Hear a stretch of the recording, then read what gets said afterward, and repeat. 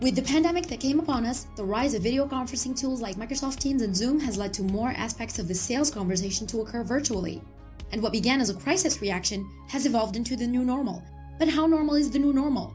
We're talking about how the strong shift from in-person to virtual selling has transformed B2B sales experience.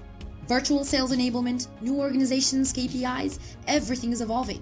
In the Virtual Selling Podcast, we address these issues in depth twice a week with the experts and leaders of these transformations, heads of sales, sales ops, and sales enablement of the most innovative companies in the field. This podcast is sponsored by SalesDeck.io, the new SaaS platform to make your customer meetings more engaging and better prepared. Find out how you can shorten sales cycles, convert more leads, and increase customer engagement.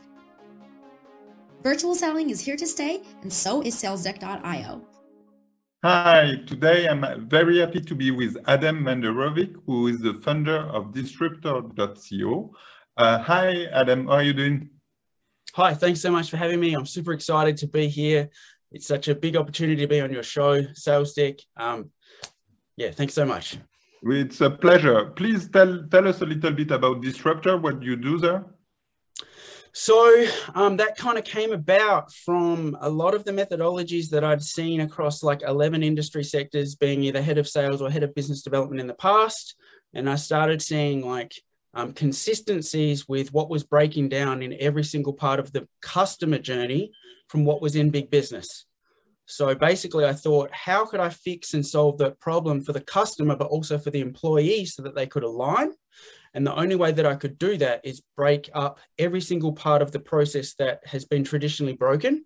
So we look at companies like Predictable Revenue, Sales Tribe, Rev Genius, Go Nimbly, they have smashed it out of the park for their piece of the customer journey and made that into an empire. But I thought if I was going to do it as a service, which is the only way to solve all of those problems, that's what I needed to do. So I started talking about what that would look like. I was lucky enough to be interviewed on a podcast called Ungoogleable by Johnny Stofko. And that gained a lot of traction, just talking about what would happen if we actually worked from the outcome backwards by solving all of those problems instead of fixing each one well, like those companies have done. What would happen if I could solve all of those problems? So then I thought, okay, so the only way that I can do that is an end-to-end service delivery of that. And to my knowledge, the way that I'm conveying the message of this, no one's done that. So that's how it started gaining some traction, and people started going, what is he talking about with this dark prospecting and closed circuit selling? And then it kind of just took off from there. So you call that closed circuit selling. Could you explain us what is it and how do you make it?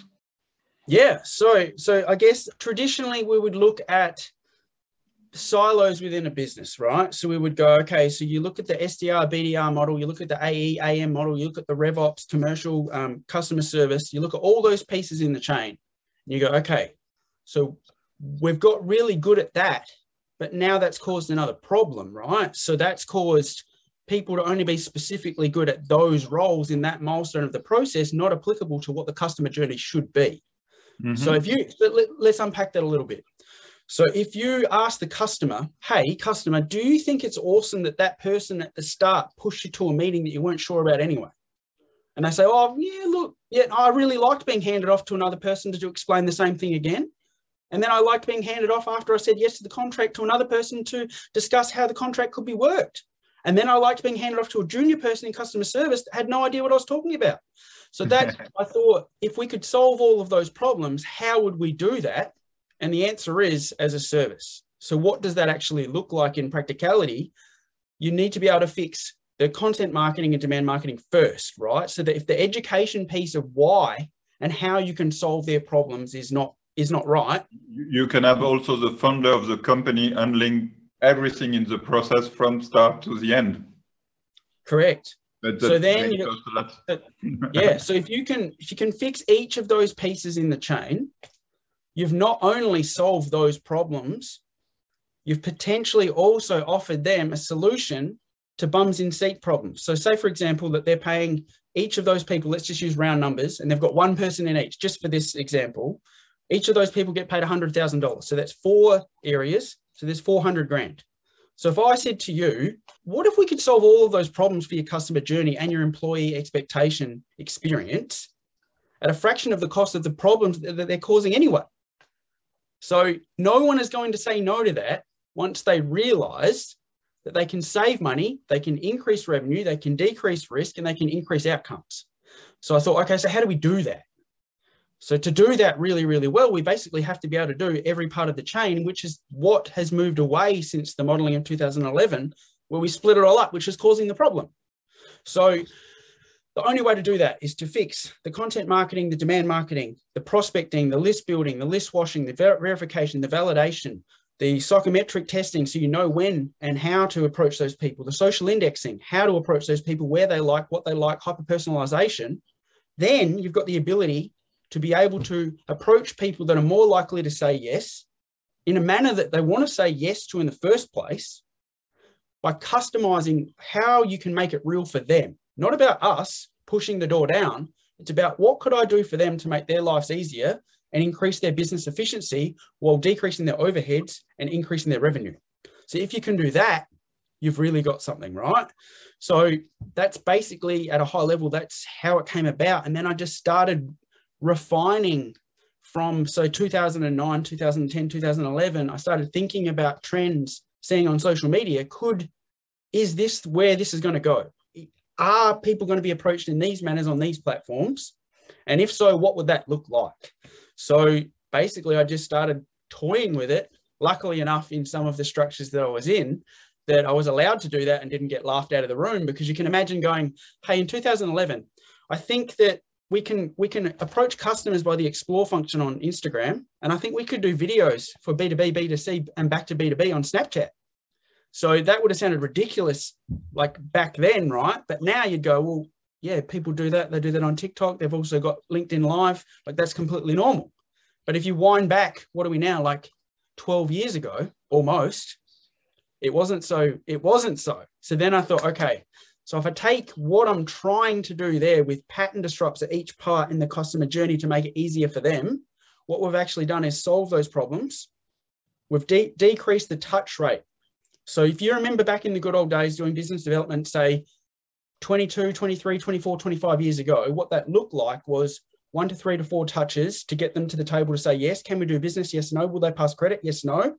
And what would that look like for the communications plan for us to accelerate their business, right? So if we get back to that, which is a more human way of selling, the only way to do that is to disrupt and unbundle all the problems that we've caused because of the silos in the first place. But to do that, you've got to have a pretty keen understanding of how do we break those pieces up. So the only way to do that is knowing how to fix all of those problems, knowing where the pattern disrupts can exist. So for example, probably the best example is one of the ones that I used to use in the financial sector was, okay, so how could I, essentially what we're trying to do is get a company to the table to look at a proposal or a bid or whatever that looks like, right? For them to say, can we do business, yes or no, right? And how is that tailored to them? Now that might take, if you look at some of the stuff that Rob Turley's doing at White Rabbit Intel, that might take 17 to 25 touches of interaction and churn and time and pain to get to that discussion. So I'm saying, well, if we took all the churn away and we fix all these problems and we only focus on getting to there, the best example would be if I could make a tailored proposal on what's going to help them win, what's going to emotionally tie them to the result, and who in their business is going to make it look good as a video proposal up front. I might only need to do 5 of those a month and I've exceeded my KPI and they're completely dazzled. But how, then you've got a delivery problem. Okay, so how is a business going to be receptive to receiving that up front? So the answer to that's actually pretty easy, because then you just lean back on your cold calling skills and you say something like this. Hey, I know you don't have time to talk to me right now, but what I will do is drop this video in your inbox. So, but how do you create this video? How do you know already what is your customer want? And except if you are, otherwise it's e-commerce. If it's e-commerce, I can choose on your catalog. Here you are talking about B2B, about very custom proposal. And that's, you need to have a discussion with your customer first to do this customization, no? Not necessarily. Because if you already, so say for example, that would be true, right?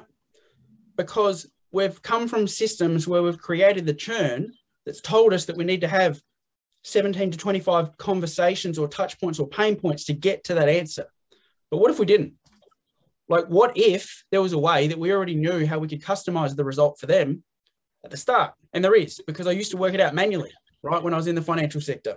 It's just about finding on what those key drivers are.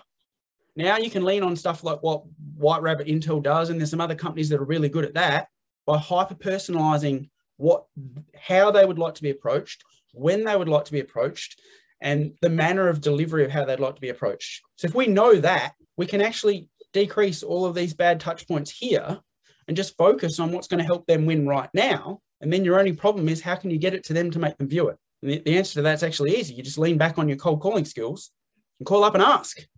So if I could send this to you right now, you tell me after viewing it if this makes sense for us to continue this conversation. So you've asked for permission. You've sent them something that's going to completely rock their world. It's hyper-personalized. It's co-branded. It's set them for success, and it's going to make them look good to their boss. So then your only hurdle is if they view it. Yeah, so but how do you make this video? I think that I understand how you make the cold call and you ask permission, but how do you make the video that is personalized, that is fit to the need of your customer without having the discussion? You have to get really good at research, or lean on those companies that can do it for you. So there's two ways you can do it. You can manually work it out, which you can do, or you can lean on the companies that can actually give you that information for you up front. So this is the biggest problem that they have. This is how they like to be approached. This is how this line manager likes to be approached. And this is their social interaction and indexing score. We've also psychometrically tested that company of how they'd like to be involved with, and the score of likeliness of buyer persona intent. Then it becomes pretty easy, right? But the problem is, in most structures, they're not going to allow you to do that. Say, for example, if you had a full cycle BDM rep that wanted to do that, they had the ability to do that, and they asked marketing, hey, can you make me this? They'd tell you to jump off a cliff. They'd tell you to go back and do the 17 to 25 touch points and come back to the table. But what I'm saying is, if we did it around the other way, by leaning on some of these, either really, really good research or getting some of that information from those places that can provide it, you wouldn't need to do it that way. And you could cut down on the churn, and you could also come down on the cost of running a business that way, which is causing the problem in the first place. So that's probably how it came about. Without giving away all the secrets, that's just probably one example. So if you can do something like that at each point of the customer friction, right, and cut down on the churn, you can actually set up a business for success for less money than what they're paying the people that are causing the problem in the first place. So then it becomes a pretty valuable proposition, right? Yeah. So then two things are going to happen. The line managers are going to get real protective and fight for relevance of measuring outputs for those departments, or the CEO is going to overrule them and go, hang on, that team's got a point. If they can give us minimal friction, they can deliver results, they can deliver outcomes without having to pay you guys $100,000 each in each of those departments that's causing the problem in the first place, why wouldn't I do it and minimize risk? So that's probably what I see happening. But people are going to have to get better and better in that. But that's going to cause a whole lot of hot water on the people that don't have the skill sets in each of those departments to do that as a service, right? So then they're going to be going, well, how can we do this? Because we can't get out of what we're stuck in because of what we've built since 2011. That's probably the easiest way I can explain. There is also a question that I have that is the time frame of a decision. A decision to take time, and if you have the right answer from the start, you may not use it because you didn't make the journey to the decision. Mm-hmm. And what you say is that you connect directly with the first video that has all the answer in the video, but if you haven't made the journey, how do you take the decision if you have the right answer without doing the journey? So the answer to that's going to be a whole lot of disruptive, because what we would have learned from traditional selling systems is you work your way to that person, where I'll say no, go straight to the person that has the control of the decision up front. So I understand that goes completely against the grain. One, what I'm suggesting to do in terms of physically making that a customized proposal up front, whether that's incorporating video and screens and all that type of stuff, as well as only going to the person that has the sole ownership of that decision. Instead of running yourself around a decision tree to get buy-in, just go straight to the person that can make the decision, because there's going to be so much opportunity for people that have the ability to do this that you don't need to spend your time on the people that understand what you're saying, and don't worry about the people that don't. So the people that do are then going to go, okay, so if you can do that for me, you've got me in a position to shave my running costs, increase my revenue, while making me really, really attractive if I wanted to sell up, right? So that's a whole nother conversation because of what you've put to them. So the people that understand that are going to be super receptive to being really, really open to the conversation of what you're showing them. The people that are protective over their existing patches within the customer journey, that are just measuring outputs because that's what they're told to do, they have no sight for this. And even if they do, they're going to say no anyway, because they realize they're going to be out of a job. So I hope that answers the question. And part of this closed circuit selling is in-person selling, or everything is virtual? So, okay, that's real interesting question. So I started thinking that this was going to be where we are right now in 2022. I said that this would happen as a matter of efficiency in 2015. So I was laughed out of the room when I said, you could do this way by following certain steps on LinkedIn or wherever that lives, right? So let's break that down. So say, for example, you've researched a company and you know who the decision maker is, you know how they'd like to be contacted with, you've sent them a message, right? So I would like to connect with you for this reason. And this is how I think I could bring you value. The second part of that is going to be something like a voice message on that platform. The second part of that is going to be, here is how I can help you win with no ask, right? So that could be, I've noticed that you're trying to get to these people in these sectors. I've actually got an event for that. Would you like a free ticket to go and see if you can get to those people? Because I can see that's how it would help you win right now. Then the next bit might be, okay, so how did you go with that? Just checking in to see how that went for you. How did you get to those people, etc. Then they're already in a position to wanting to have the discussion virtually, which you can then send them Zoom, Teams, FaceTime drop, whatever that looks like, because people that recognize that they can work at that pace aren't going to jump in the car 2 hours the other way to go into a meeting that they could do right here, right now. So there'll be a huge shift. There still is. Like over in where I'm in New Zealand, most of the companies won't do face-to-face anyway.